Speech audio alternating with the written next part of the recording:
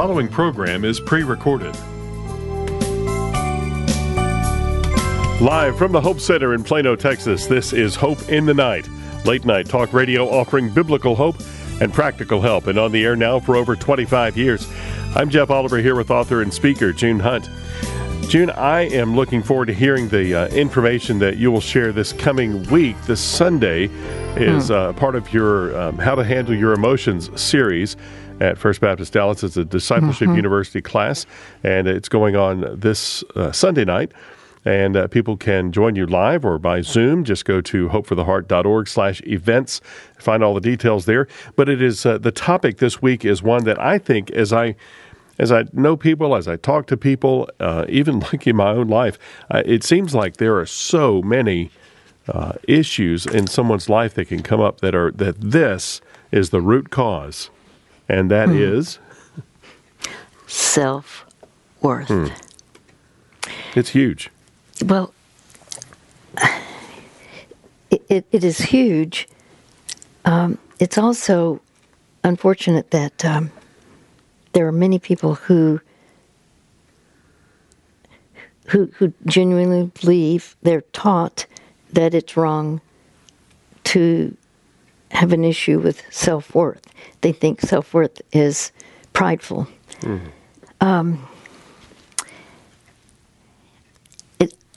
I do not agree.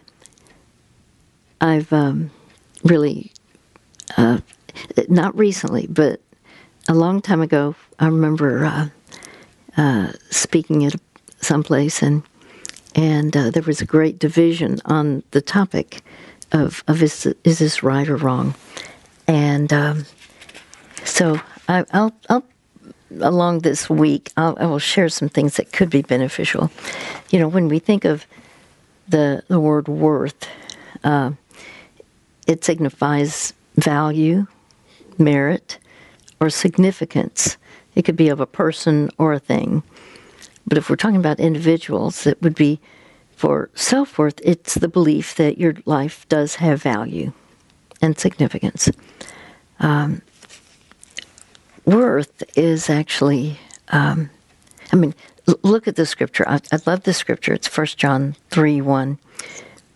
What great love the Father has lavished on us, that we should be called children of God. And that is what we are. There are many passages that we could look at and see how God values us. Even in the Old Testament, Isaiah 43, you're precious and honored in my sight, and I love you.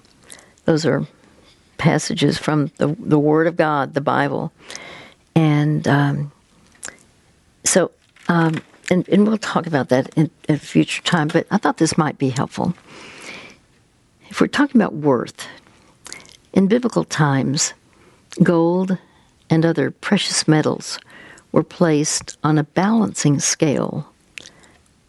If you had panned for gold, which sometimes people think of that in California, the gold rush, and there would be on one side weights of certain heaviness. On the other side would be what would have been brought in by the person who has this unrefined gold. And they are weighing this. And this is where we can understand the expression. Do you remember anybody saying, using as an expression, oh, he's worth his weight in gold? Oh, sure, yeah. Okay. And I did not know until much, much later when I finally started reading the Bible. Oh, that's based on Scripture. That's Lamentations 4, verse 2. It's talking about they were worth their weight in gold. And so just think how much worth that would literally be. For example, if gold were selling at $1,500 per ounce, 1 pound, which is 16 ounces, of gold would be worth $24,000. $24,000. Now, it would depend on what that person actually weighs in pounds. For example, if a person weighed 150 pounds, that person would be worth, catch this, $3,600,000. Wow. This is more than $3.5 million. Now, in truth, the Bible presents that a person's worth is too great to be measured in mere monetary terms. The Apostle Peter says, your faith alone is, quote, of greater worth than gold. That's 1 Peter 1:7. So are you beginning to see how much you, Jeff, are valued? Combined with your faith, what are you worth in the eyes of God? And I won't ask you to tell in pounds. What I'm saying is you are indeed precious to God, and you have God-given worth, and that's the key. It's not prideful. It's stunning for us to realize we have God-given worth. He has given us worth as His beloved children. And that's where 1 John 3:1 says, see what great love the Father has lavished on us that we should be called children of God. I love that phrase, children of God. And that is what we are. Again, that's 1 John 3, verse 1. I suggest you have it underlined or highlighted in your Bible. Jesus said, the Spirit of the Lord is on me to proclaim good news to the poor and to proclaim freedom for prisoners. The Lord came to set captives free, and He calls us to do the same. Hope for the Heart has an exciting opportunity to help bring the light of God's Word into the lives of those in prison. Thanks to our generous supporters, we were recently able to send 6,000 of June Hunt's books and biblical resources to Rikers Island Prison in New York City. The prison chaplain told us the whole atmosphere changed with the inmates because light was finally coming into the darkness. The supply of resources was a direct answer to years of prayer, and many inmates have given their lives to the Lord. It's a truly remarkable story of hope, and it's all possible because of generous friends like you. If you would like to help send more biblical resources to prisons around the country, you can give online today at hopefortheheart.org/give-hope. That's hopefortheheart.org/give-hope. Would you like to talk to June Hunt about a situation in your life? Consider having that conversation on a future broadcast of Hope in the Night, and let June help you discover practical help that's grounded in God's truth. Your story will be heard on all of our radio affiliates, and of course, we protect your privacy by providing you with a different name. And as it happens often in our program, when you share your story, you might help someone else find biblical hope and practical help for their life. It's ministry multiplied. For an opportunity to talk with June Hunt on Hope in the Night about an issue, a hurt, a relationship, or some other concern in your life, call 800-NIGHT-17. That's 800-644-4817. And remember, there are no hopeless situations, only people who have grown hopeless. There really are biblical solutions for all of life's struggles. Don't wait. Call tonight. 800-NIGHT-17. 800-644-4817.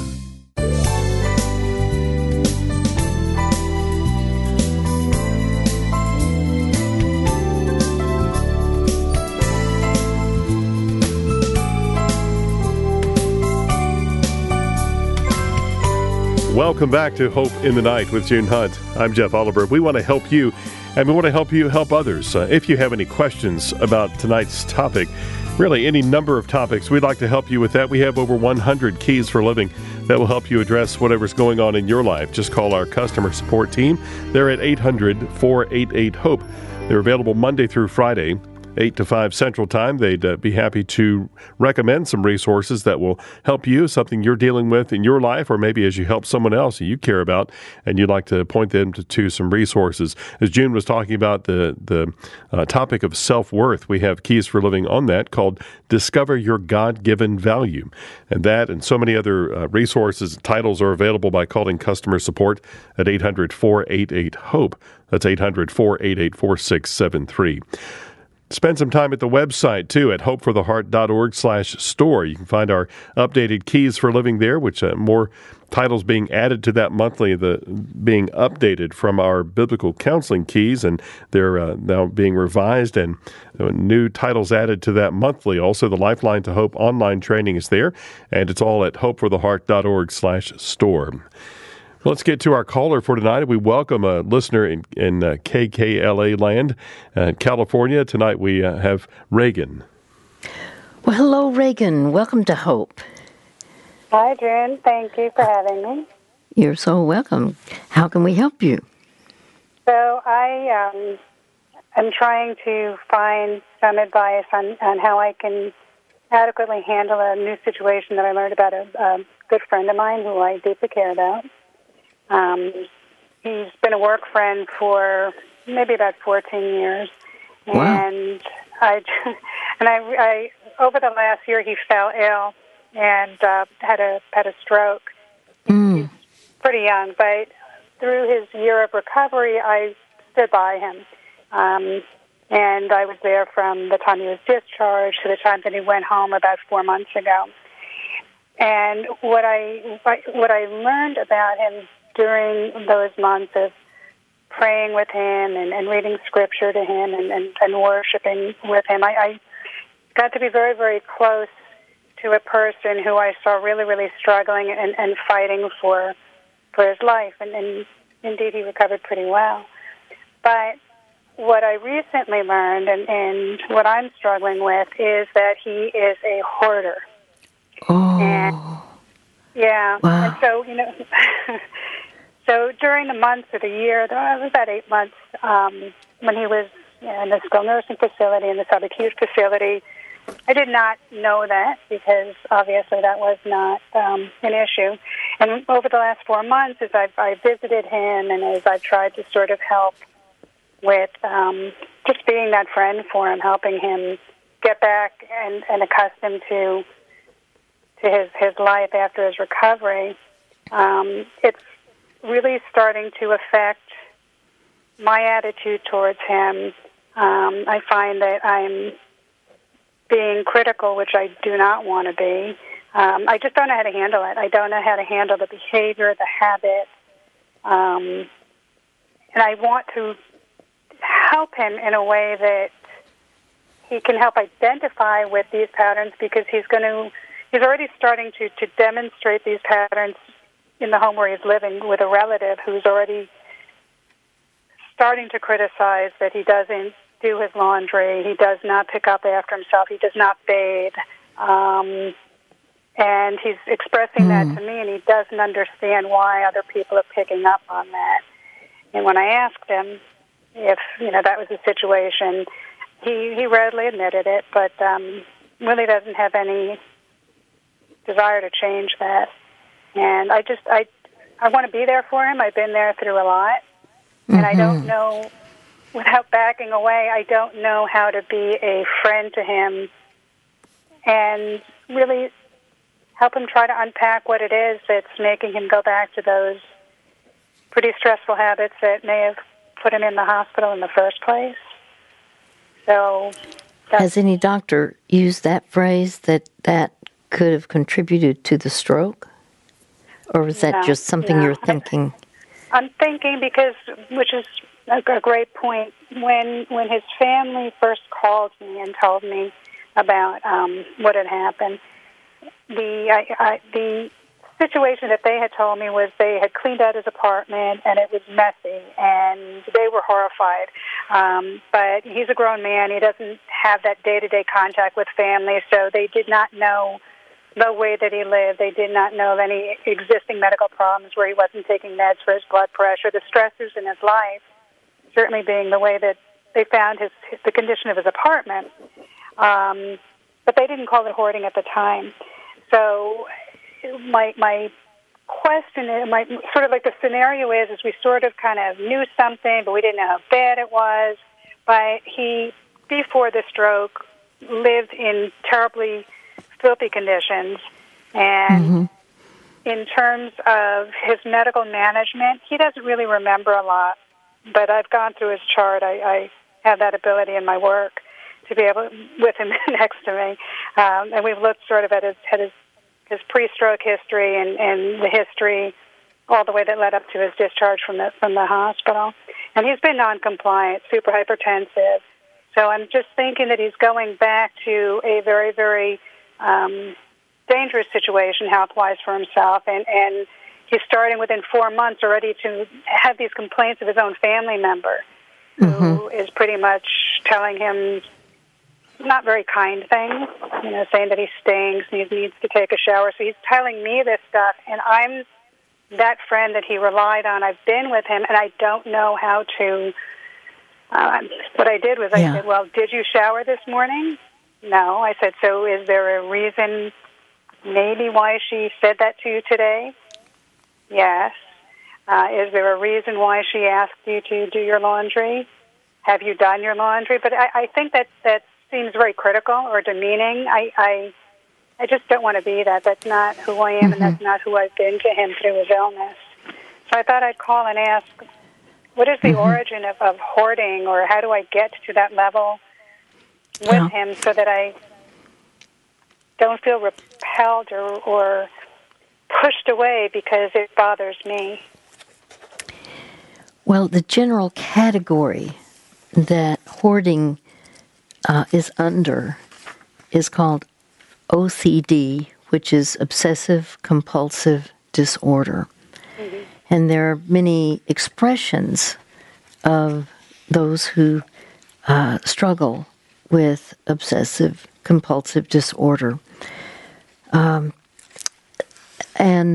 So interesting that you mentioned this today. I was in a large meeting where we were going to determine, they were asking me what we call them. We have something we call keys. Now, they're not physical. I've read a lot of them. Oh, okay. Then keys unlock doors, and that's the concept. That's why I call them keys in the first place. The point is that we have definitions, characteristics, causes, and solutions on approximately like 100 keys, and many of them are robust in terms of the information that's helpful, because many people want that they themselves need it, or they want to help someone else. So I'm very impressed with your heart. I really get truly, what a friend you are seeking to be. No, what a friend you are. And whether he at some point fails to recognize it or not. Let me just share some about hoarding. And these are just classic symptoms. It's this persistent difficulty discarding, meaning parting with possessions, certain possessions, regardless of their value.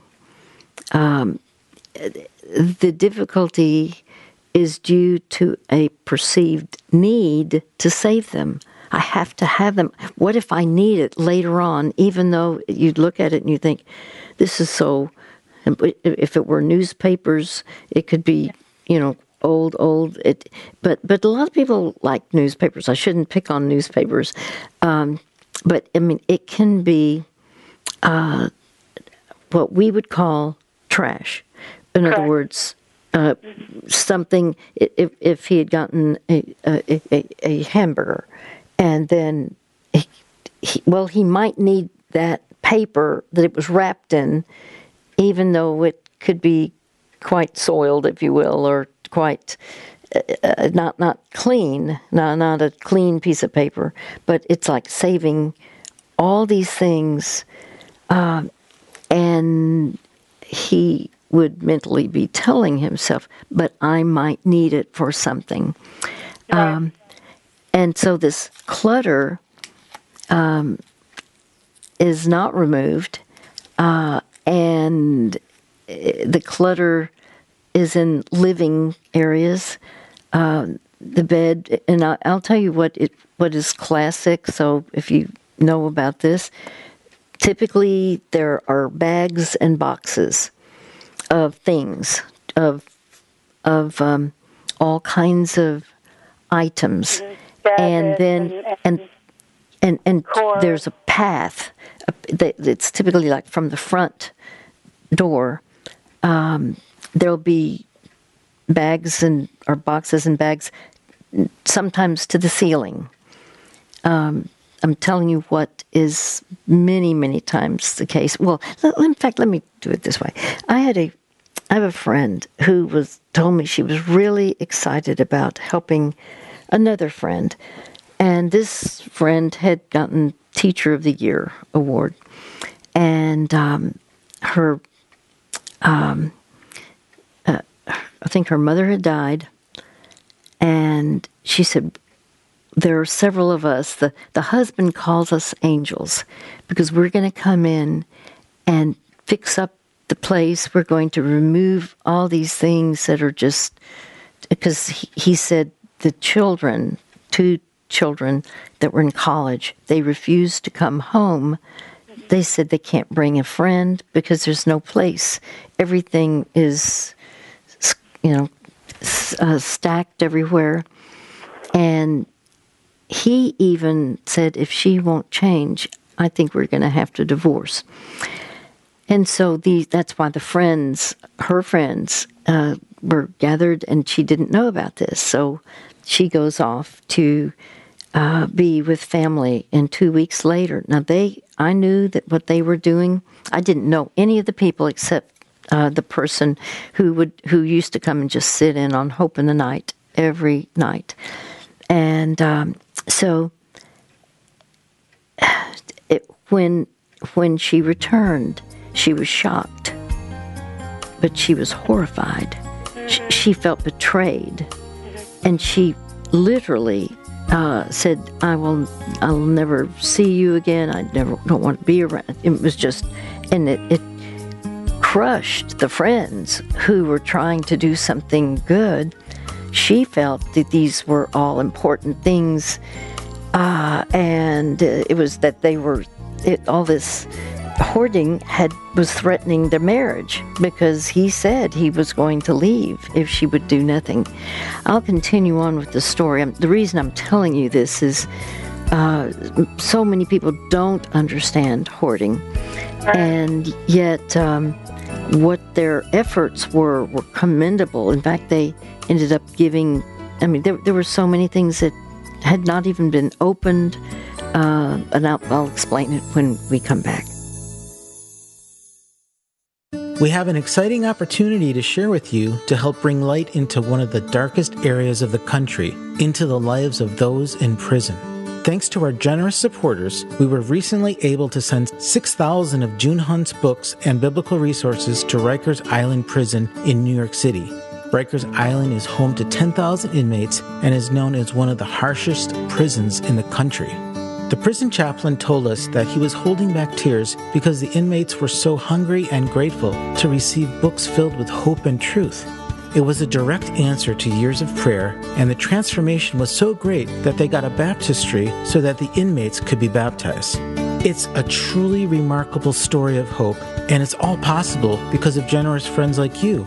If you would like to help send more life-changing biblical resources to prisons around the country, you can give online at hopefortheheart.org/give hope. June Hunt and the Ministry of Hope for the Heart have an exciting new resource to encourage you and equip you to help others. It's called the Care and Counsel Library, and it's available at hopefortheheart.org/CCL. The Care and Counsel Library has 50 topics in 10 volumes with clear answers from God's Word and practical solutions to real-life issues. It is the culmination of decades of ministry from the compassionate, relevant guidance of June Hunt. This library includes volumes such as Grief and Loss, Abuse and Trauma, Depression and Suicide, and more. These are excellent training tools for counselors, life coaches, or anyone who wants to grow in biblical wisdom to address the real issues of life. Learn more and get the Care and Counsel Library at hopefortheheart.org/CCL. That's hopefortheheart.org/CCL.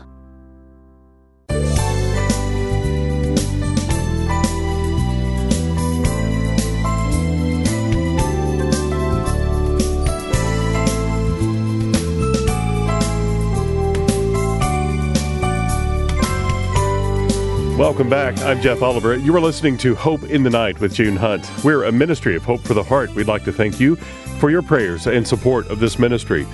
Our customer support team can be reached at 800-488-HOPE, Monday through Friday, 8 to 5 Central Time.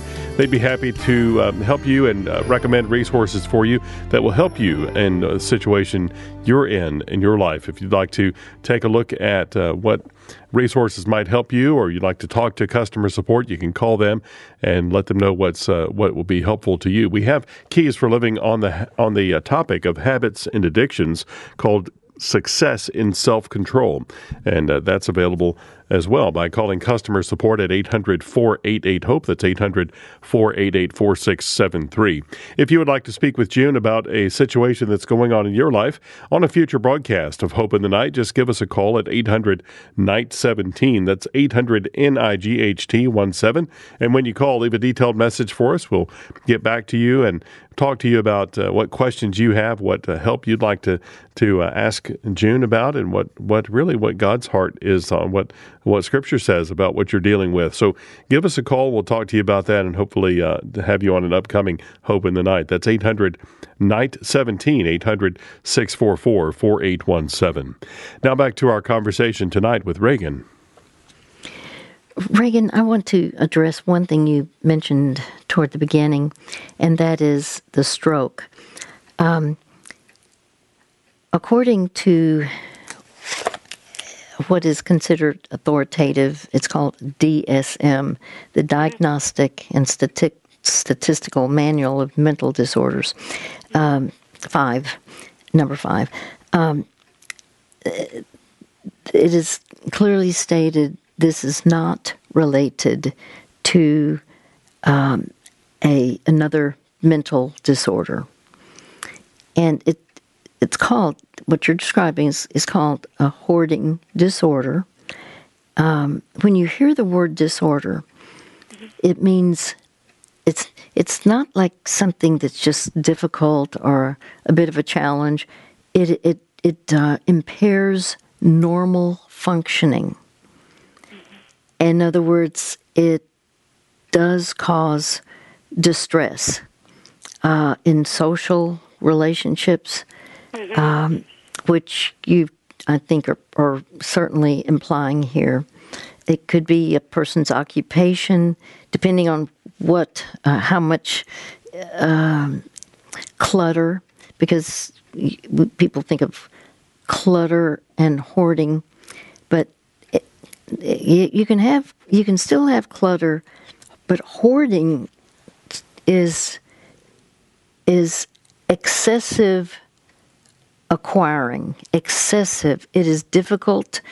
It's difficult for the one who struggles with this to discard possessions of any kind. It's accompanied by excessive acquisition. I'm talking about, for example, this woman that I mentioned, again, she could perform at school, apparently, to get a Teacher of the Year, yet at home, the garage was totally stacked to its height, and the husband got a shed, and it got packed. And what she would do, she would go to like Salvation Army or Goodwill and purchase, whatever it was that, and it's out of control. Out of control in terms of for a family. It's not unusual. I've heard many describe the difficulty of being able to walk from the front to the bedroom. They keep a path because he mentioned that. He talked to me, but it was very natural. That he knows how to get to things. He's not there yet because he's still living with a family member. But she's starting to get annoyed at these kinds of characteristics that are coming into her home. And I don't know how to speak to that with him. I used to spend a lot of time with him and helping him sort of through his recovery, helping him make new memories, and because he lost 7 months worth of anything to talk about. Wow. So we spent a lot of time together, but it's not there yet. I mean, he has no apartment. They had to give it up when he had a stroke. But he did mention he's got storage. He was cleaning up, but he has stuff in a storage unit. But I'm sort of concerned with addressing sort of the things that I see, which are sort of like the uncleanliness part of him. Mm-hmm. And I don't know where that relates to hoarding, because he has messy tendencies, and that's fine. He's a single man. He can live the way that he wants. But he's starting to sort of encroach with his uncleanliness, leaving things around, not doing dishes, not picking up after himself, not bathing. So that's starting to sort of encroach upon the situation that he's in. And I don't know how to be compassionate. I am, sort of, I guess, but I don't know. I'm finding that my only response, intuitively I know that there's something wrong, something, like you said, a disorder, and I really want to get to that so I can help him get to that place where he can sort of resolve whatever the underlying cause is. But in the meantime, I'm being pushed away just because I don't like the uncleanliness part of him, the long nails, the dirty nails, just the same clothing. The clothing does smell. He comes with me to church on Sunday and gave his life to Christ after coming to church. So that was a good thing. I think the Lord woke him up and kept him alive for that purpose, because he wasn't saved before the stroke. But so I'll sit next to him during church. But I spend less and less time sort of fellowshipping with him, because I'm seeing too much, and I feel like I'm going to say it for the 100th time, I feel like anything that I do say is coming across critical, or like I'm trying to be a neg or a mother to him, and I'm not. I'm a friend, and I want to be able to, I don't know, be with him during this next stage of his life, and hopefully help him uncover what it is that is really that pain point. I don't know if that's too much of for me to be able to do, but I certainly spend a lot of time with him to want to get to that place with him. Well, first of all, you are compassionate. It wouldn't matter if he were to say you're not, but I hear it, and your actions have proven it. Now, consider what a friend is. A friend is a person that you're with by choice. It is. I sometimes think of it as the love of liking. Somebody you like, and you choose to be with that person, and you are bettered because that person is in your life. I agree. You are. He is better by having you in his life. Now, you're seeing a challenge here. There are certain do's that I could say, like even this call. Just call to me in case I happen to know anything. Okay. This you're seeking to educate yourself, to learn about it, whatever it is, and that is something that will be helpful to you. To learn some of the things to do and not to do, but we're going to talk about that. Listen to what he says in terms of try to use the same language when talking about those things that he possessed. In other words, where it would be not wise. Don't refer to it as junk or garbage. But see, people who hoard, they are more than likely to refer to the items as collections or their things. And that, so you could talk to him and you could talk about your things. Obviously, junk and garbage would be pejorative. And therefore, but just listen to what he calls, and we know it's excessive, but don't forget, that's not how he's seeing this. And this has been going on, as you said correctly, before the stroke. Now, you can legitimately talk about the safety aspects of why you are even addressing anything at all. Instead of telling him that hoarding is wrong, no one should live this way, you focus on, I want us to come up with a plan or with thoughts that are safe, and emphasizing it's like, how can you work together to reduce the risk of accidents or the potential of eliminating fire hazards, and so it's a plan, and just say everyone has to think about risks in their lives. When they drive a car, there are risks, and you have to figure out, what do we do to avoid the risks.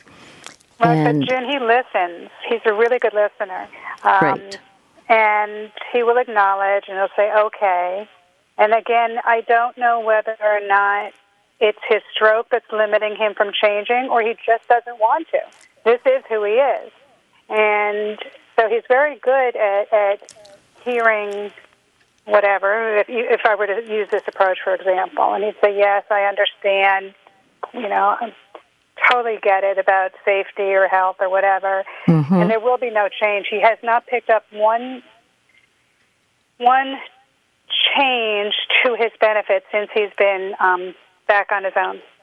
And, whether it's his taking his medications the way that he should or eating healthy foods, he still has the same patterns from before his stroke.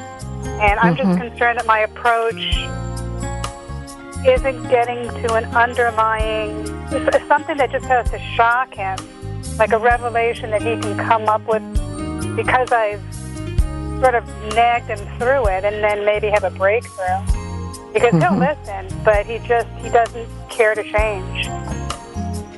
Well, there is usually there is help that's needed. Help, and I'm talking about many times outside help with those who are experienced in knowing how to handle, knowing how to be with those who struggle with hoarding. And I'll explain a little bit about that.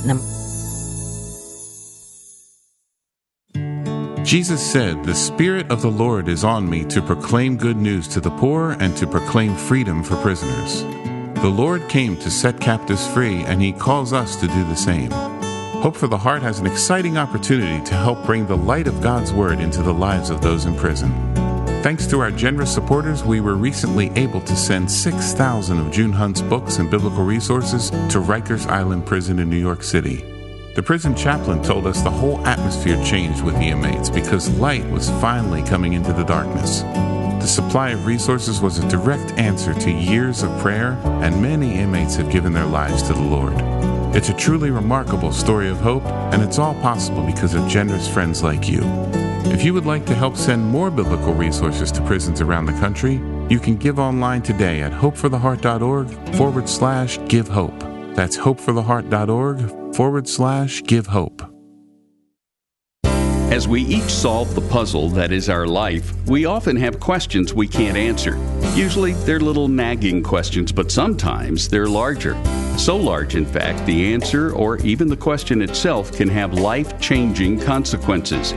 June Hunt believes the best answers to these tough questions come from God Himself, and He's given us those answers in the Bible.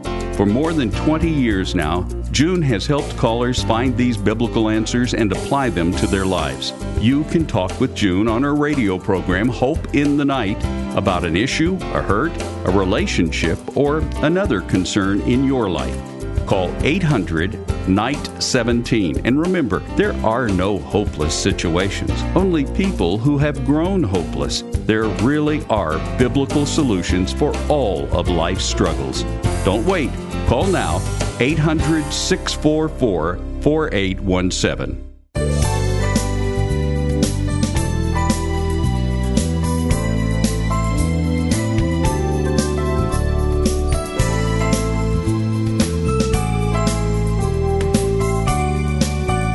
Welcome back. I'm Jeff Oliver, and you're listening to Hope in the Night with June Hunt. This is a ministry of Hope for the Heart, and we'd like to thank you for your prayers and support of this ministry. If you have any questions or concerns about our topics on the program tonight, just call customer support. They're at 800-488-HOPE, Monday through Friday, 8 to 5 Central.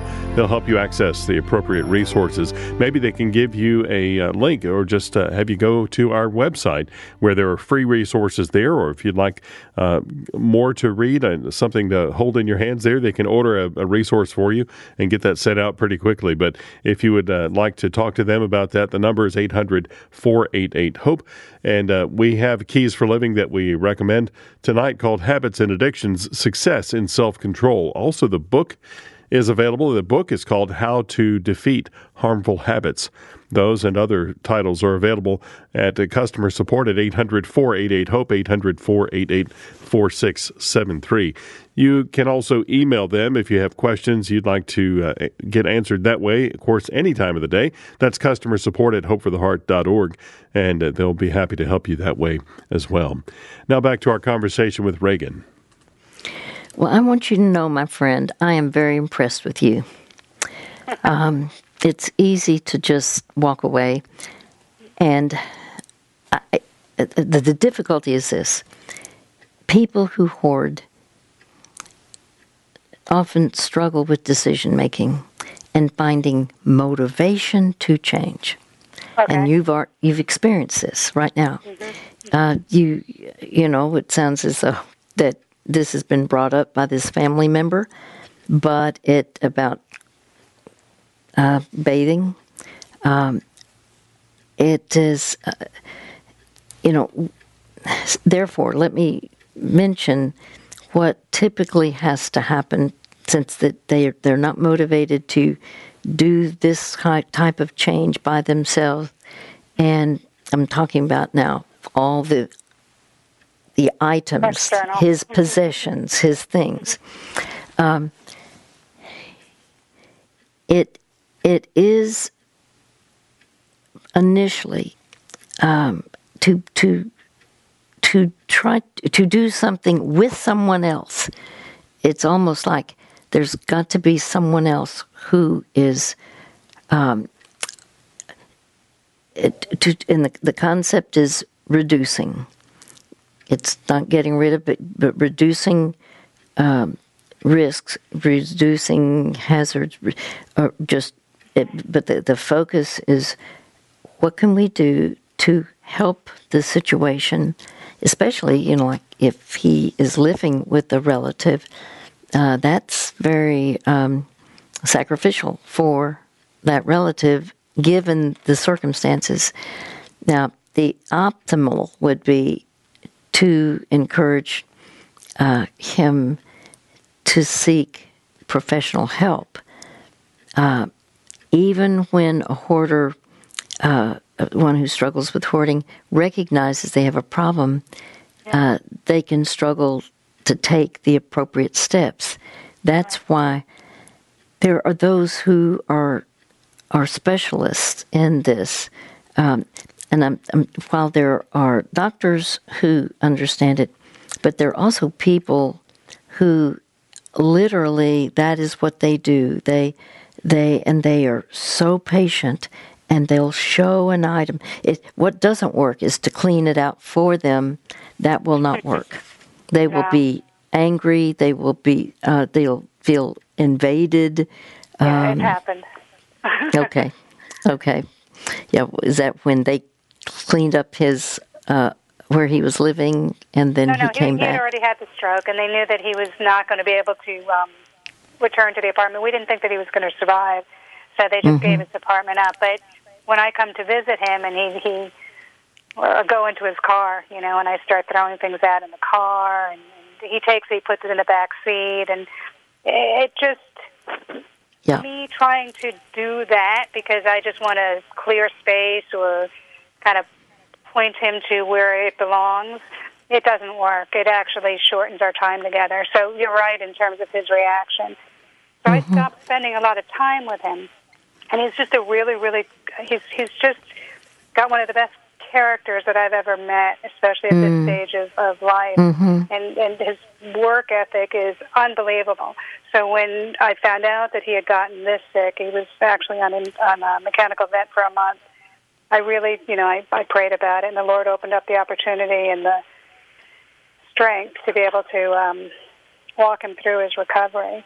But now I'm seeing a different side, and it's not that easy. I'm not equipped to really handle spending a lot of time with him anymore because I don't have a critical nature, and it's just in me. I'm a minimalist. I probably oh wow wrong thing, but you can take everything that I own and put it in the back of my car. I don't like stuff. Yeah. So we're completely opposite, and so I don't have the capacity for trash or laundry on the floor or disorganized. But but to him, it's just growing, and I hear what you're saying about the care. I'll help look for somebody that specializes in this kind of a disorder, within our area. I don't want it to be secular, and that is where his family is trying to head. He comes from a really strong Christian family, but I don't know how I can find somebody who can at least, if they're going to hit upon that thing, that trauma, whatever it was, I don't want him getting. Doesn't matter what I want, but that's not where I want to point him in the direction where it's secular. Right. And that's one thing you could do. Yep, you could find people like if there are people who are that are advertised that are like a Christian where then ask them. You want to find is there someone who is a Christian psychologist who specializes in this, because just getting rid of one or two items can emotionally exhaust someone who has a hoarding disorder.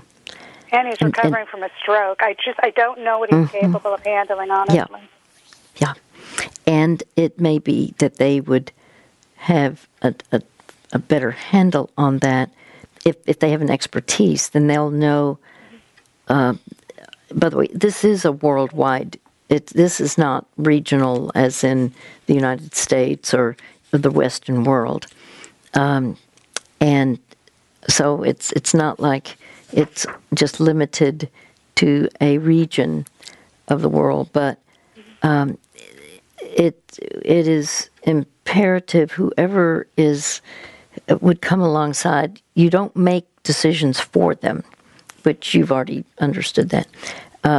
And so when helping a loved one, organize their things, it's encouraging them to assign their possessions. They will be, in fact, I've done it this way.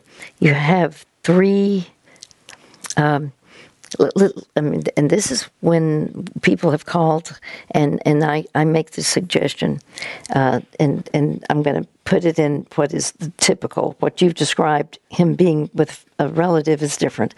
But I would say, well, what is it like when you just in your front door. And they'll typically say they just have a path. And I say, well, what we could do is consider this. And see, what they're getting is backlash, huge backlash. And that's why they're calling me.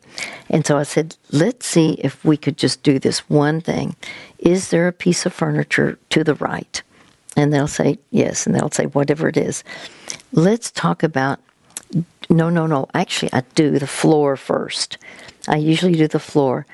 Are there a lot of things on the floor? Yes. I said, what we're going to do is look at gathering the things that are on the floor together, but we're going to have 3 bags to start with.